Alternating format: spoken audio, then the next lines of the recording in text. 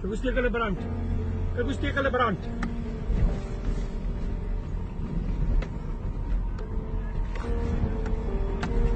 Start your machine. Start your machine.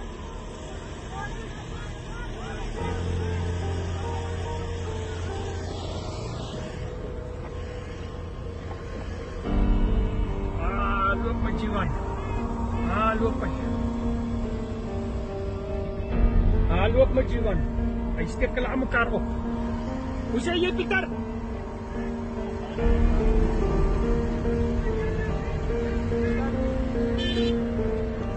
Loop ons masjien, dat's fout.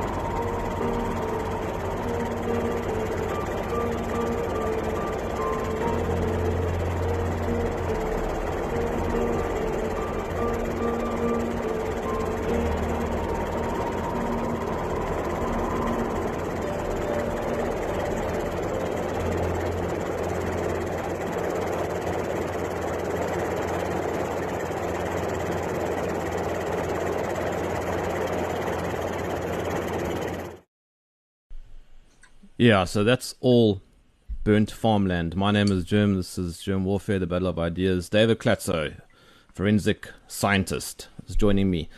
Did you see that video clip? I have, and I saw it last week already.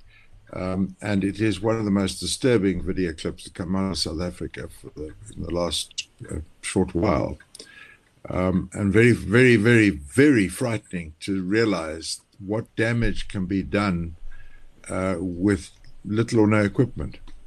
And all you need is a box of matches and a couple of, maybe, if you want to get really sophisticated, a couple of old tires. So I'm getting a little bit concerned about where one goes from here.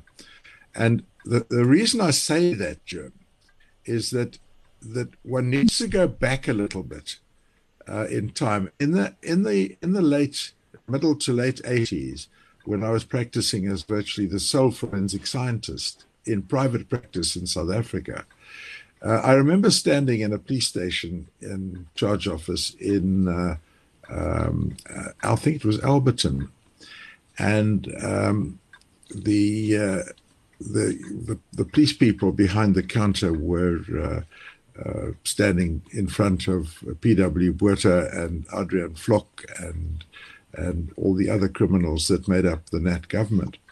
And he said to me that he was very proud of his leaders. And I said to him, well, it's only a matter of time before the same thing gets done to you, and then let's see how you enjoy it when the boot's on the other foot.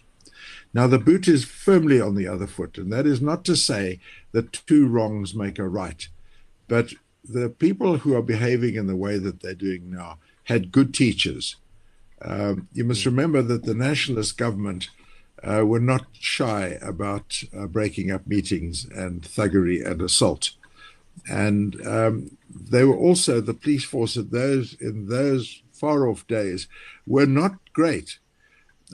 Many of your listeners won't remember the taxi case where it was in Witbank.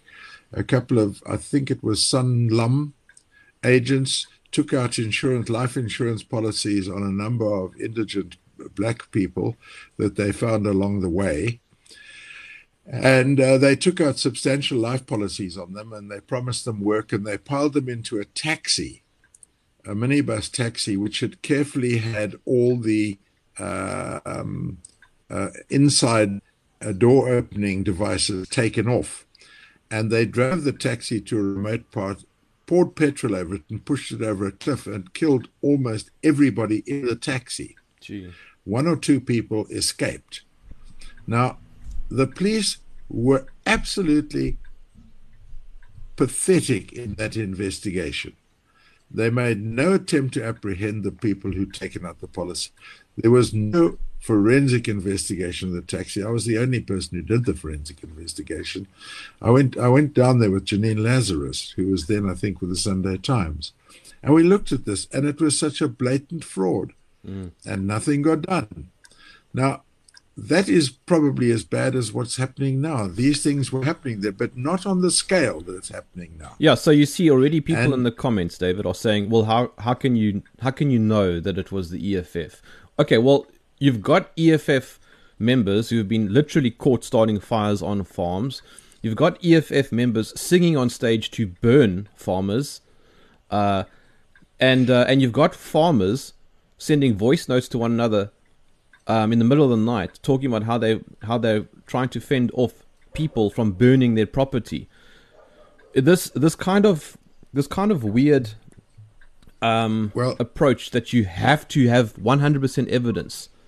Yes, that is true, but I mean, for goodness sake, they're inciting it. Well, you got to look at another thing. You've got to look at 2 things. Firstly, if it walks like a duck and it quacks like a duck and it sounds and it just swims like a duck, the chances are it's not a frog. Yeah. So when you start looking at a call for burning down, followed almost immediately by burning down of farms, it's not a way out inference to be drawn that the 2 are somehow linked.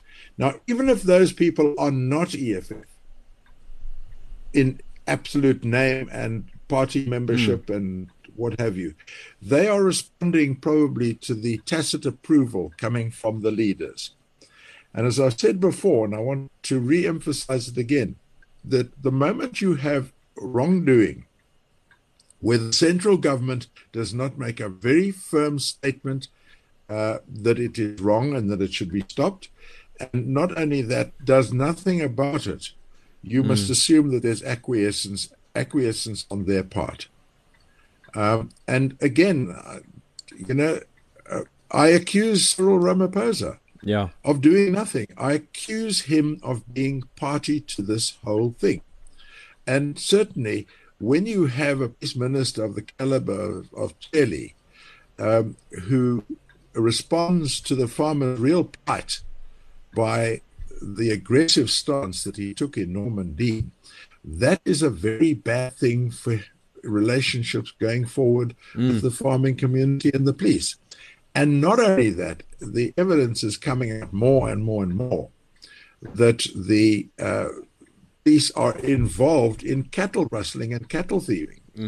So one's got a problem with that. And going back to what I've said before, Pearlie Joubert, when she was still, I can't remember which newspaper she was working for at the time, interviewed me some years ago. And I pointed out to her that she said to me, look, how can you say that the police are corrupt? It's a very small percentage of them that are corrupt, which, by the way, is not true. And I'll tell you why I say that in a minute. But the issue is a very simple analogy.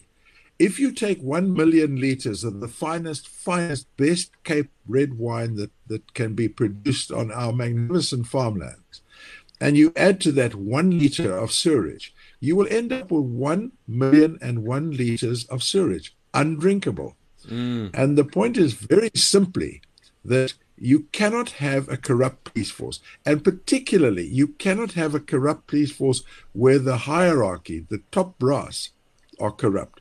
Because the people down below who have ample opportunities to perform corrupt practices, those people look up and they see people like Jackie Salebi consorting with criminals. They see Becky Shelley, who was consorting with a buddy of his to do outrageous leases on police building. You see Ria Piega, who on a good day could be really described as really not worth the time of day. And you look at all of this stuff and you wonder to yourself, why should I, as a lowly policeman who's being paid to put my life on the line, why should I not turn a blind eye when I can earn 5 times my annual salary by just ignoring the fact that they're parliament poachers, or that I know where they're drug dealers and not do anything about it? Absolutely. And the problem is that the good police is a tiny core of good policemen who are being tainted with this terrible, terrible brush. And they are at immediate mortal danger from their corrupt colleagues, as we see with Charles Kenya. I mean, the police knew about this, and they did nothing about it. They are complicit. In fact, I would say that they are party to his murder. I get annoyed. I see a comment like this saying, I'm not saying that the EFF started all the fires, but we can't just say that they did. That kind of comment annoys me because, yeah, sure, fine. Not all Hutus killed Tutsis.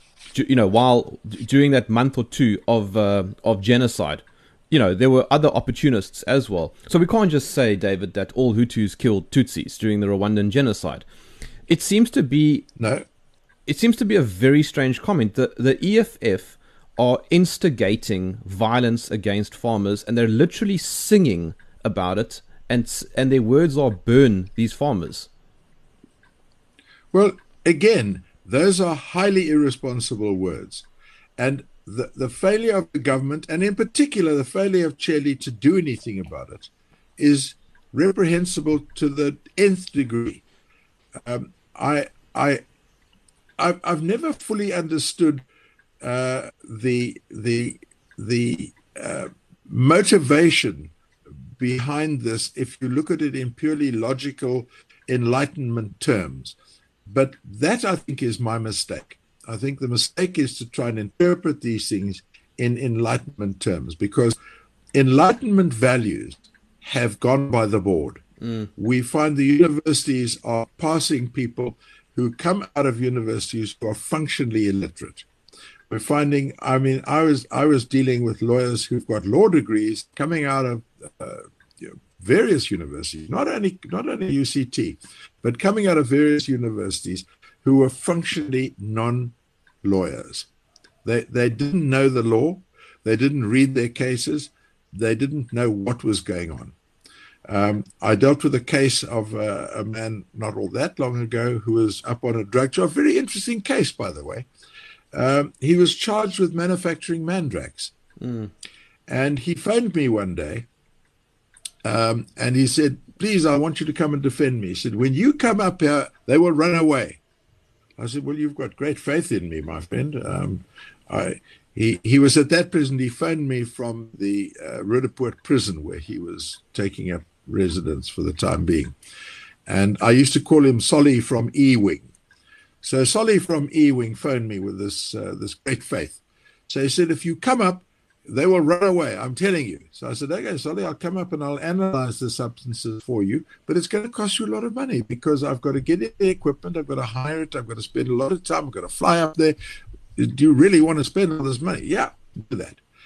So I did exactly that. I made arrangement with the National Prosecuting Authority and with the police forensic people and what have you. I flew up to the laboratory in Pretoria, and there they had the substances which they got from him, all sealed, nicely, beautifully sealed, blah, blah. And I took samples of each one of the substances which they were accusing him of manufacturing, and I packaged them and labeled them. It was all done very, very properly. And I then said, right, I now need a letter from the head of the forensic lab giving me possession giving permission to be in possession of these. Because the last time I did that with that reprehensible Nazi General Nietling, I got home to find the police waiting there with a warrant for my arrest, by the way. Sure. Yeah, so it was quite exciting. So the long and the short of it is that we looked around for General Ngoka. They were all great on the general titles. So we found General Ngoka eventually sidled on past. And I said to him, I need a letter from you to say that I can take these home with me in my possession. No, he said, I'm not signing any such letter. And if you walk out here with them, we're going to arrest you as you walk out the door. So I said, that's fine. Well, if you want to send a policeman down and waste state funds and money and time and effort and whatever else, please be my guest. But I expect them to be delivered to me with the seals that I've put on them intact. They never arrived. And the next court appearance, they withdrew charges against Solly from E-Wing for the next 7 years. Now, What does that tell you? That tells you that they could not afford to have those samples analyzed by somebody who was not going to give them a souped-up response. Now, that's a problem when you have a legal system working in that haphazard fashion. Yes. And by the way, if you look at the legal system at the moment, it is severely crippled. The legal system is vitally dependent on adequate, correct, accurate forensic evidence. It's the mainstay of many, many prosecutions. They are hundreds, probably 120,000, 150,000 DNA cases behind because they don't have DNA kits. They are, at last count that I was informed, they're 50, 60,000 drug cases behind because there's no money to buy chemicals in order to analyze the drugs. And when the drugs are being analyzed, slowly, the forensic competency levels are being eroded in the laboratories. Sure. To the extent where I would take it as a given that you should not trust a single item coming out of those labs unless it's been checked and checked again. So it's very frightening. And also, you can't rely on the police at all for any kind of honest comment about this. I mean, I mentioned on a competing show some years ago, 4 or 5 years ago, that the fingerprinting system and the case management system had all collapsed at the forensic labs because and bullet identification system also, by the way, had collapsed at the lab because they hadn't paid their subscriptions and kept everything up to date, so it had all just been cut off. And as that paragon of accurate information, Vish Naidu, came on air shortly after me and said, no, this is all nonsense and none of that had happened. Well, my comment to Vish Naidu was again... Vish Naidu, sorry, he's the head of police, isn't he? No, the head of... No, he's police spokesman. Police spokesman, I beg your pardon, yes. Yeah. Now, I've always found him to be an enormously accurate source of information, provided I believe the opposite of what he tells me. So if he didn't know about it, either he is ill-informed or he's not telling the truth. And I'm unable to tell the difference which of the two it is. David, so what you're saying is that there is a complete and utter breakdown of multiple systems within South Africa. This includes things like the railways. This includes things like crime and safety and security. This includes things like health. This includes things like education. Now we're seeing EFF protesting in favor of farm attacks and burning down farms.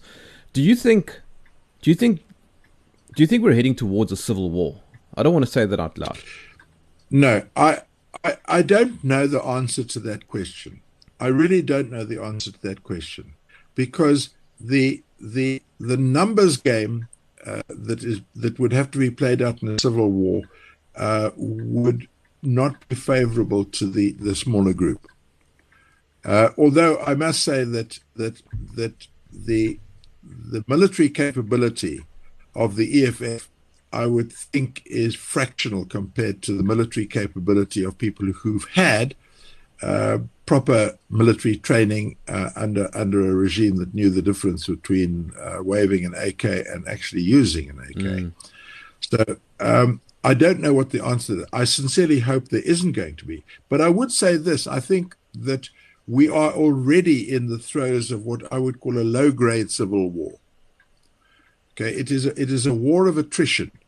And it is a war of attrition which is being played out on many fronts. And it is using resources which would be better used for uplifting the population.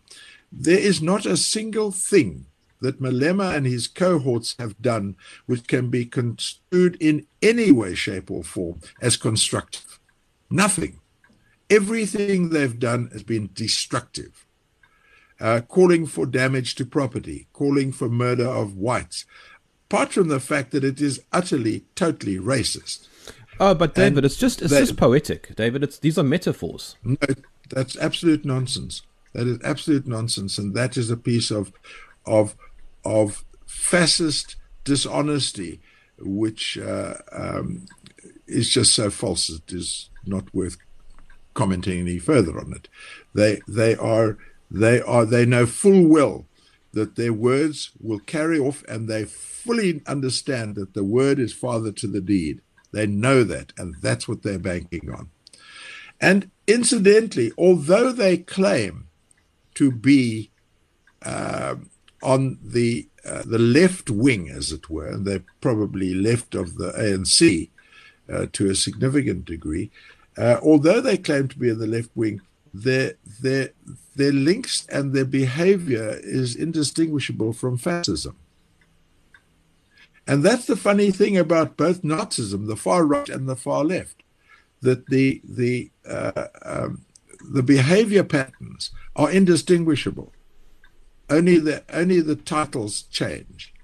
And during the 30s and 40s, when philosophy students came from England to Germany to study philosophy under the significant German philosophers Hegel and other people, and Heidegger, but they studied Hegel. But Heidegger was in the ascendancy in the 30s, who was an existentialist philosopher. And what was very interesting about Hegel is that, not Hegel, about Heidegger, is that he had rather a cozy relationship with the Nazis and Hitler. So, but the point is that these students came back from Germany in that period of time, and their professors said, we are confused with these students. We haven't sure whether they've come back with communism or fascism, because they're so similar. And something very not that well known to anybody but students of history is that Joseph Goebbels tried very hard to get into bed with Joe Stalin. And not only that in the early stages of the beginnings of the Second World War, that Germany signed a non-aggression pact with Russia, which they then reneged on, by the way. But there was a non-aggression pact. They were close enough to have mutual interests, which was they could see themselves carving up Europe to their mutual benefit.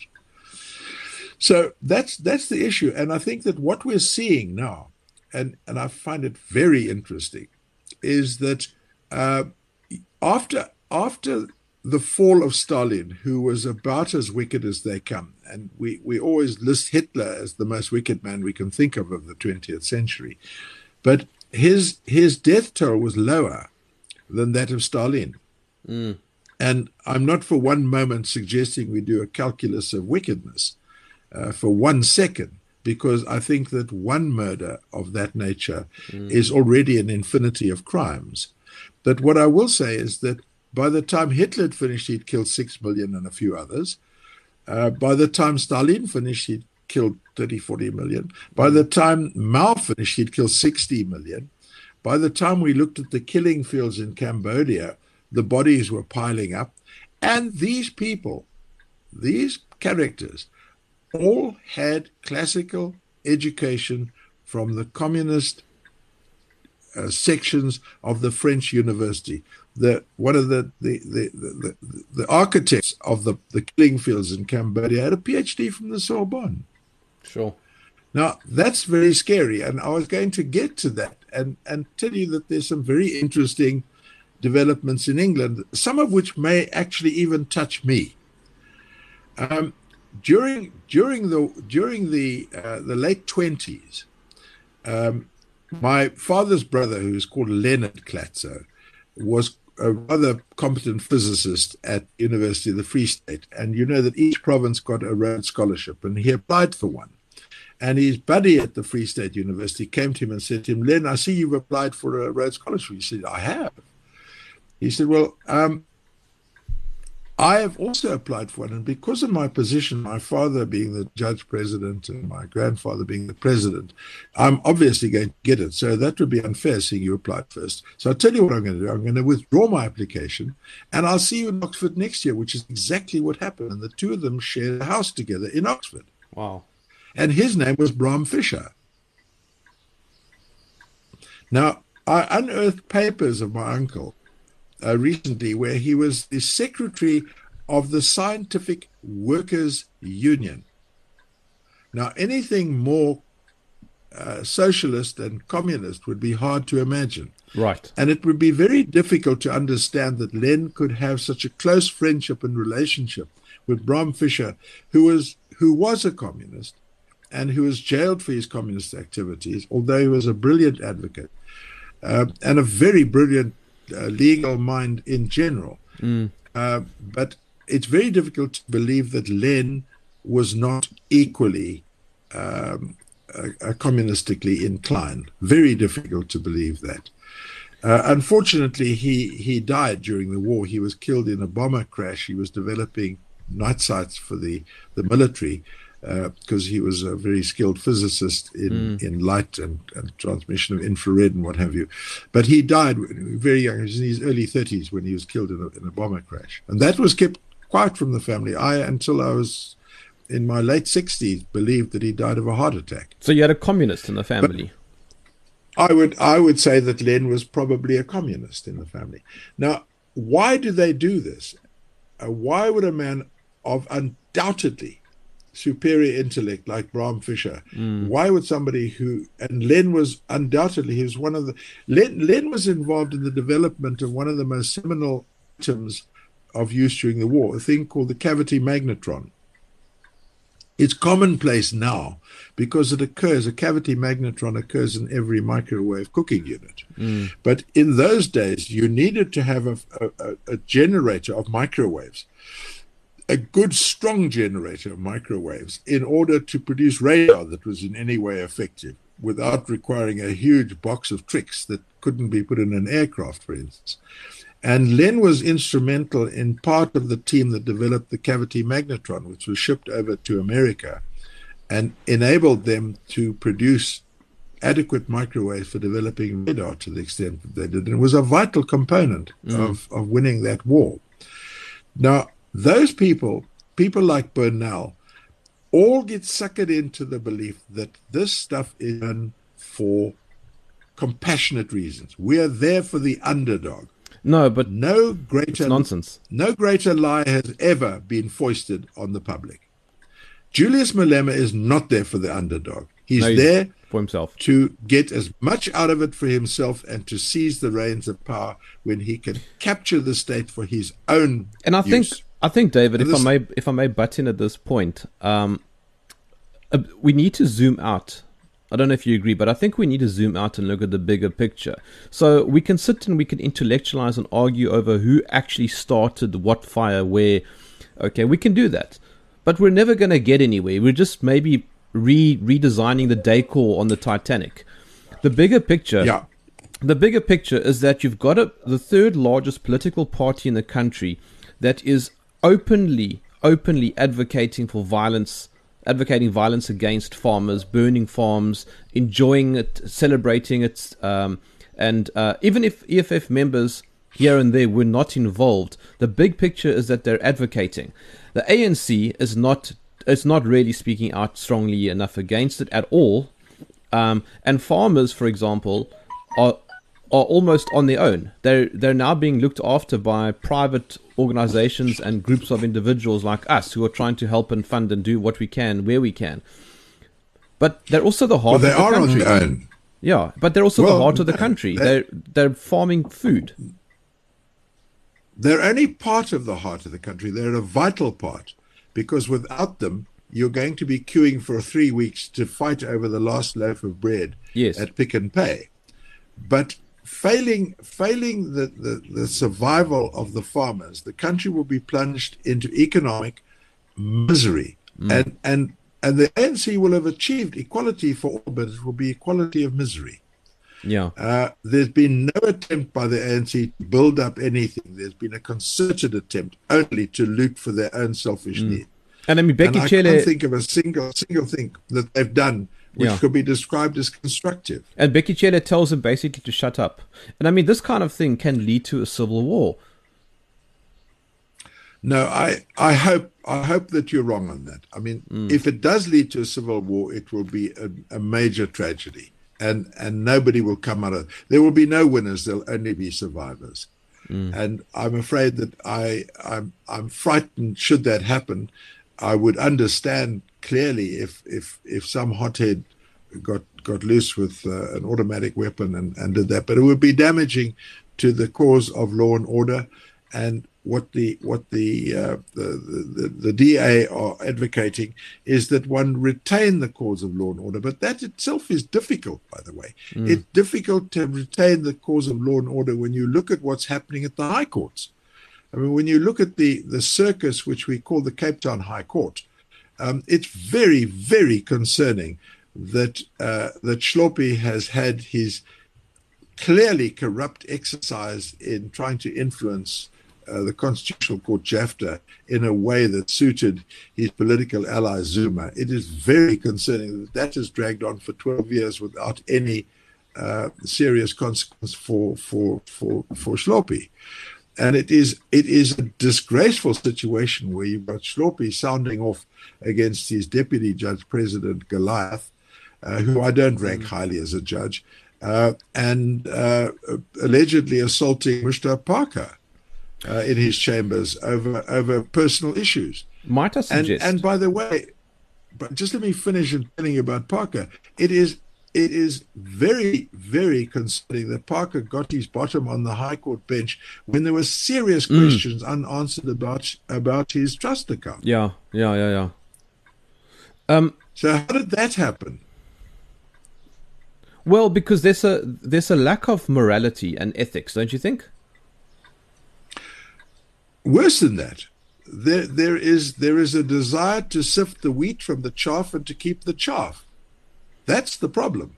And we are rapidly becoming a country that I would call an ochlocracy, which comes from the Greek word to indicate a governing body by the mob.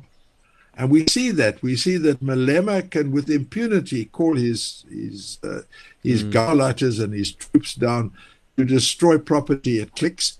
That's outrageous, and the police do absolutely nothing about it.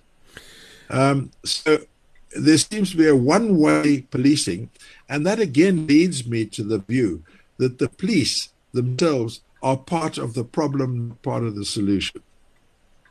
That's the issue. That if you've got the level of corruption, which is high, which is so high that I would now consider it greater than 50% of the police that are corrupt. And remember that you don't have to actually do an act of corruption in order to be corrupt. You only have to turn a blind eye to it. That makes you corrupt. I was going to say, David,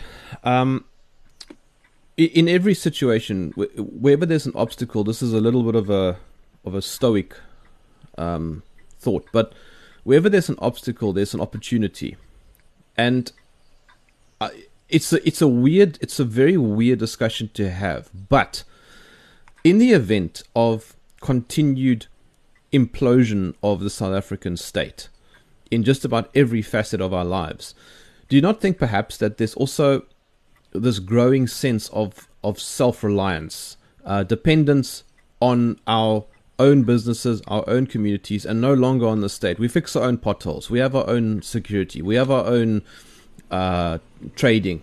I know it's not ideal, but I mean, there is potentially a silver lining, don't you think? Innovation. Well, I think that the way forward is innovation. I think that we've got to look at how one would protect the farms, and I think that AfriForum are probably doing a very good job in putting forward ways and means of A, supporting the farmers, and B, protecting the farmers. I think also the farmers need to organize themselves in a way that is highly visible. I know it's difficult to do because they've got to farm all day and look after security all night, but I'm pretty sure that could be done in the most cost-effective way. There are ways of doing that. The communication system is very, very much better than it was 20, 30 years ago, so that people can call up reinforcements and help very quickly. And I think, as I've said before, that the need to apprehend these criminals is crucial. Make it not worth their while. But I think there's another thing, and it's an educational component. Until people, the rural community, understand that they're going to be at the forefront of starving, okay, when the farms can no longer produce, that is a time when the tide will change, when they realize that they're not going to be able to put food on the table whatsoever because there aren't any farmers there. And because the farmers have been unable to grow the crops, and the losses economically to the country. I mean, already there's a dwindling. I think that the tax base has dropped from 800 million to 100 billion. I mean, that's a major drop in tax base that the country cannot ill afford. So. Yeah, I don't know what the answer is. The other thing, of course, that you need to understand is that there's no shortage of land.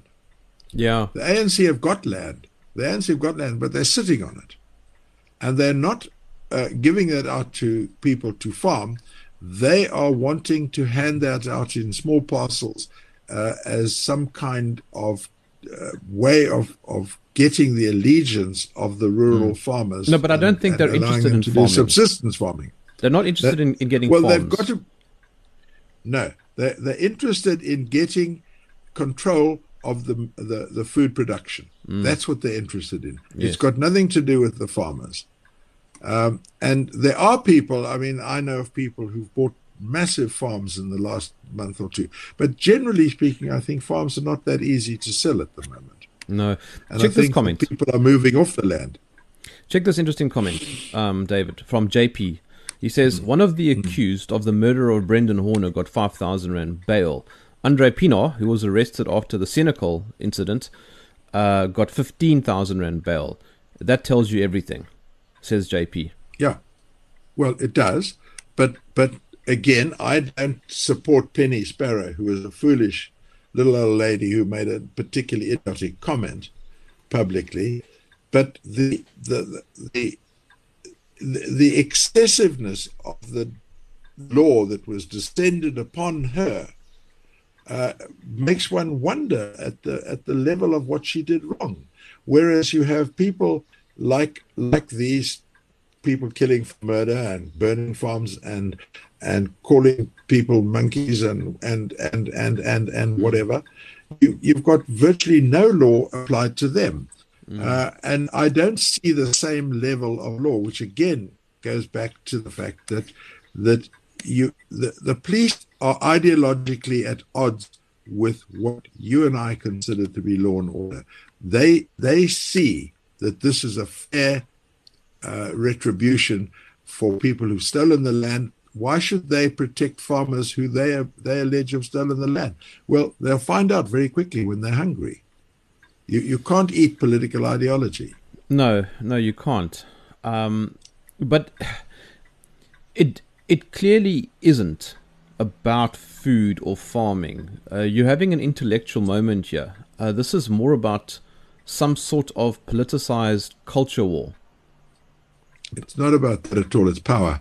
Yeah, power. Yeah, well, yeah. There you go. It's a power grab. All it is power, and getting back to postmodernism, which took over from communism, when even the boneheaded French communists couldn't support communism any longer, when the list of bodies was too high, they reinvented it into postmodernism. And instead of the bourgeoisie and the proletariat, you've now got white capitalists against anybody else who chooses to define themselves as a victim. Yeah. So you've got lesbians who are victims, you've got gays who are victims, you've got blacks who are victims, you've got gay black lesbians, this is all called intersectionality. These are all multi-victim type people, and each one can claim a valid victimhood without producing anything vaguely sensible or vaguely useful, and that has taken over the university. The universities can now, UCT used to be scathingly referred to as Moscow on the Hill, but in fact there's very little at UCT today which cannot be considered to be leftist in terms of its ideology. You dare not view a center view, and there was a very funny video doing the rounds on YouTube of a meeting between a number of students, and a young black woman was advocating science must fall. Yes. She said, I don't know if you remember. Yeah. I did a show on it. Okay. The fact that young woman was at university at all is an indication that the gatekeeping effect of having some sort of standards for letting somebody in it simply isn't there. Yeah. And what was interesting was that the chairwoman of that meeting was not interested in a debate. She was interested in closing down anybody with a different view. Okay. Now, that is the feature. That is the feature. I watched Max Price doing the soft shoe shuffle with these clowns. And his problem was that Max Price is fundamentally, I think he's a naive man to think that he could deal with them in any way. But he was, who knows what was going through his mind. I think he was trying to just make sure that they didn't burn down the universities on his watch, and he was quite happy to leave it to somebody else. But dealing with them, that entire fee, Rhodes Must Fall, it metamorphosed so quickly into multiple Hydra-like entities that you couldn't keep pace with it. It started off as Rhodes Must Fall, then it started off as fees must stay constant, no increase in fees. Then it went on to no fees. Then it went on to no past debts needed to be paid. Well, you can't do that. You can't run an institution which requires lots of money if nobody's going to pay for that. Well, as I said before, Max paid the price. Absolutely, he did, and poor old Max will live with that appellation, the price that Max Price paid. And I don't think history will treat Max particularly kindly. No. Hugo agrees with you. He says this is all about power and ideology. Yeah, it's power. It's power. The notion that you don't have to swat anatomy to become a doctor. All I need to do is here's a stethoscope, and here's a white coat, and you're as well qualified as anybody else. And that's why you have a major university in the country putting out 2 cardiologists who managed to put in a mitral valve upside down. That's great stuff. It didn't leak. You can say that about them, but it only worked if the poor patient stood on his head. And even then, I don't think it worked. But the point is that the patient died. Yeah, I think you're right. I think my gut feeling is that we're not headed to a civil war, but I tell you what, the fact that we're having the conversation or even asking the question is not a very good starting point. But when you've got people like Julius Malema who say on TV, so be it. If some sort of low level civil war is sparked, he doesn't try and moot that point. He doubles down, and that kind of thing is highly problematic. Well, Julius Malema, if you can, I will reverse my view. If you can, or part of my views, if you can point to me one constructive thing that Malema has done or said, No. One constructive thing. No, I can't think of any. I can't think of anything. He's been involved in tenderpreneurship. It has been his mainstay, which itself is corrupt. And he's been involved in fomenting violent and race-based. He's not done a single thing to bring the races close together. And No. you know the tragedy of that? The tragedy of that is that there is and was, I think more to the was, there was an immense sense of goodwill after the fall of apartheid between the races. People thought this was going to be the rainbow nation. And it didn't happen. In fact, I think that Malema and his cohorts have done more to foment race-based division than Verwoerd ever did. You know, here's an interesting comment. Malema can claim the Verwoerd prize. Collie Sang's asking, well, wasn't Julius's involvement in removing Jacob Zuma a good thing? I do not agree with that. I think Jacob Zuma being removed was a bad thing. I know that anybody's knee-jerk reaction would be, we need to have removed him, but he was voted in a democratic election, and he should have been. You can't create a precedent, David, of just removing presidents when you're not happy with them, because that can have a counter effect later on. Yeah. You must remember that Malema did a hop, skip, and a jump between "I'll kill for Zuma" and "I'll kill Zuma." Yes. Okay. There wasn't too many years that intervened between those two statements, and he was instrumental in getting Zuma in.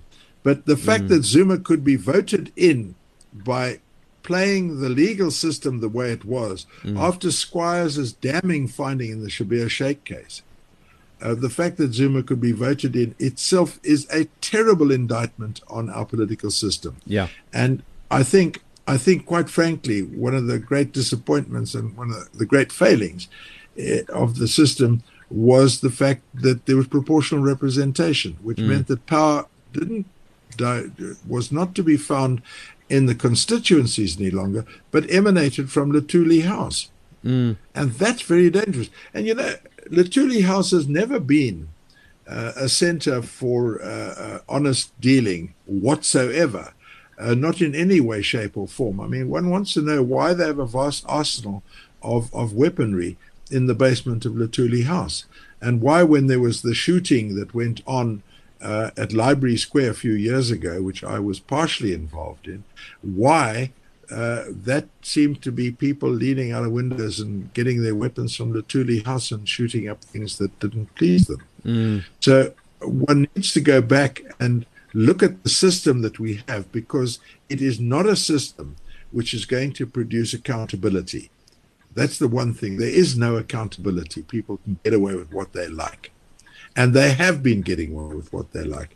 And that was how Zuma, and of course Zuma had an absolute genius for putting the most corrupt people possible who owed him an allegiance based on that corruption into positions of power. And he gave them the hands on the levers of power. Yeah, you see, my problem there was that Zuma should not have stood for president. Having removed him while he was president, I think was a bad idea. They did the same with Thabo Mbeki. So if you don't like a president, you just make a case and you remove him, which is not a very strong or healthy place to be in. You need to sit through that presidency and vote out the president in the next election. Well, it's, as I said to you, the proportional representation, where all the powers devolve down onto Luthuli House, is Correct. not a good system for democracy. Yes. Yeah, it's democracy in name, but not in practice. And also because that's Zuma was fairly ineffective, which was a good reason to keep him as president. Well, he wasn't ineffective when you look at the level to which he and his sons broke every rule in the book and enriched themselves. I mean, he had a son who owned a mine out at on the East Rand, and that mine was looted. It never produced gold properly. He never paid his What's his name workers. I can't. It wasn't Dudazana. It was the other one. You're talking about the one who was so fat that he ate the mine. Well, almost. It looked as though he'd eaten the mine. Okay, but I mean that mine was, and it was like the Wild West. There, you had the illegal miners who were opening fire on the security guards. There was much shooting and carrying on there. It's at unreal. The time. Yeah. And that's in the middle of a built-up area where this mine was, and it's never produced anything. Also down at Grootvlei. None of these things that the ANC have taken over, or that the sons of Zuma have taken over, have been in any way, shape, or form productive. And you had that other son of his who, and I don't know what's happened about that case, where he drove his Porsche into people. And David, he was charged. Yeah. Maybe something that would happen before civil war in South Africa would be, I don't know, the sort of balkanization of the country. Do you think that's more of a possibility? I don't know. Just explain what you mean more than that. What do you mean by that? More independent states, regions, forming themselves because of the uselessness of the government. Well, I think so. I think that there's already a move in Cape Town to, I don't know whether it will ever work or not. I don't know enough about the law to make an intelligent comment, but I think that there's a move in Cape Town to split the Cape away from the rest of the government, because the only province that is working well, and even then having to fight against largely dissipative forces. The only province that's working well is Cape Town, is the Western Cape.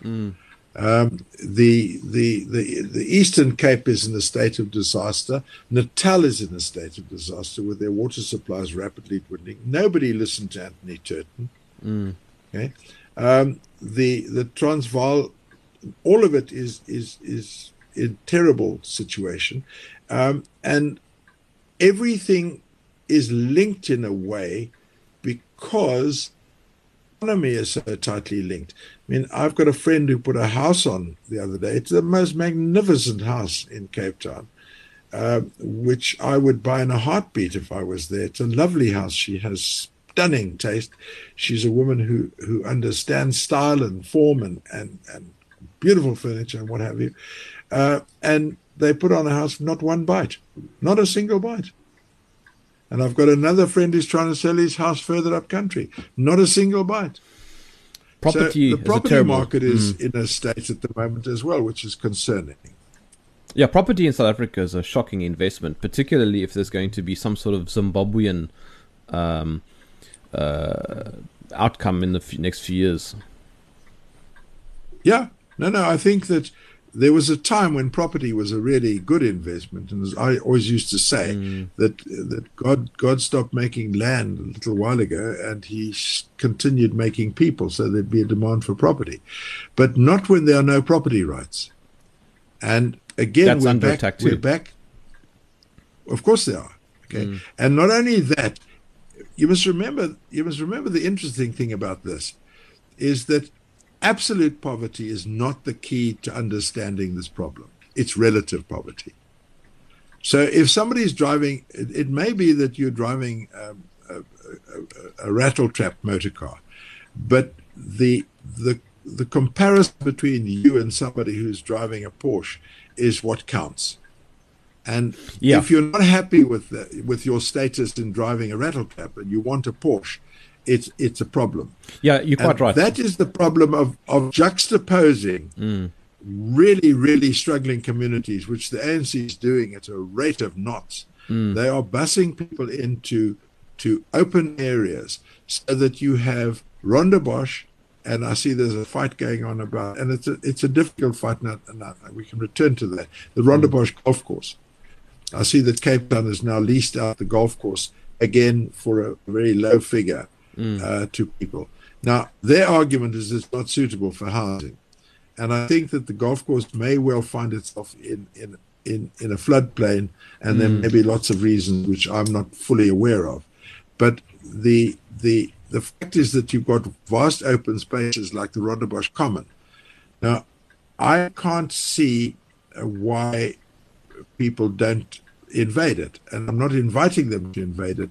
But the difficulty that I used to sit in my house in Rondebosch with the following concern, and it used to worry me that I had all this space which I didn't need, whereas my office assistant, Memory, was eking out with her family in a one-roomed establishment. Now, those are questions which are very hard to answer in a normal society. It happens in Britain as well. I mean, if you think everybody lives in a castle in Britain, they don't. Most of them don't. And most of the people in Britain lead a fairly modest existence. And there are a few extremely wealthy ones who lord it over everybody else and own vast swathes of land. But I'm not sure that is a solution to the modern problem. I think that proper use of the facility, and South Africa is not short of assets. Yeah. We're an extremely wealthy country. Your comment, and had those assets been properly utilized for everybody, we wouldn't be having this conversation. Yeah, your comment about absolute poverty not being a problem is on point. I mean, even the concept of absolute poverty is meaningless because it doesn't mean anything. Somebody who's poor in the United States is probably a lot better off than somebody who's poor in Rwanda. So you're quite right. It is relative. It just made me think now: is a Bushman poor? No, he's not. And I did a fire in Mauritius for one of the big cotton woolen spinning mills that there, and the women in that mill worked a long day for less than $1 a day.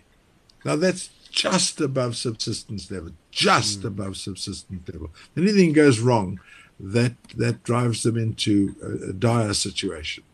And there was no shortage of people. If somebody didn't like it, well, it's fine, out. No labor laws. You just get out and I'll fill it up with somebody else.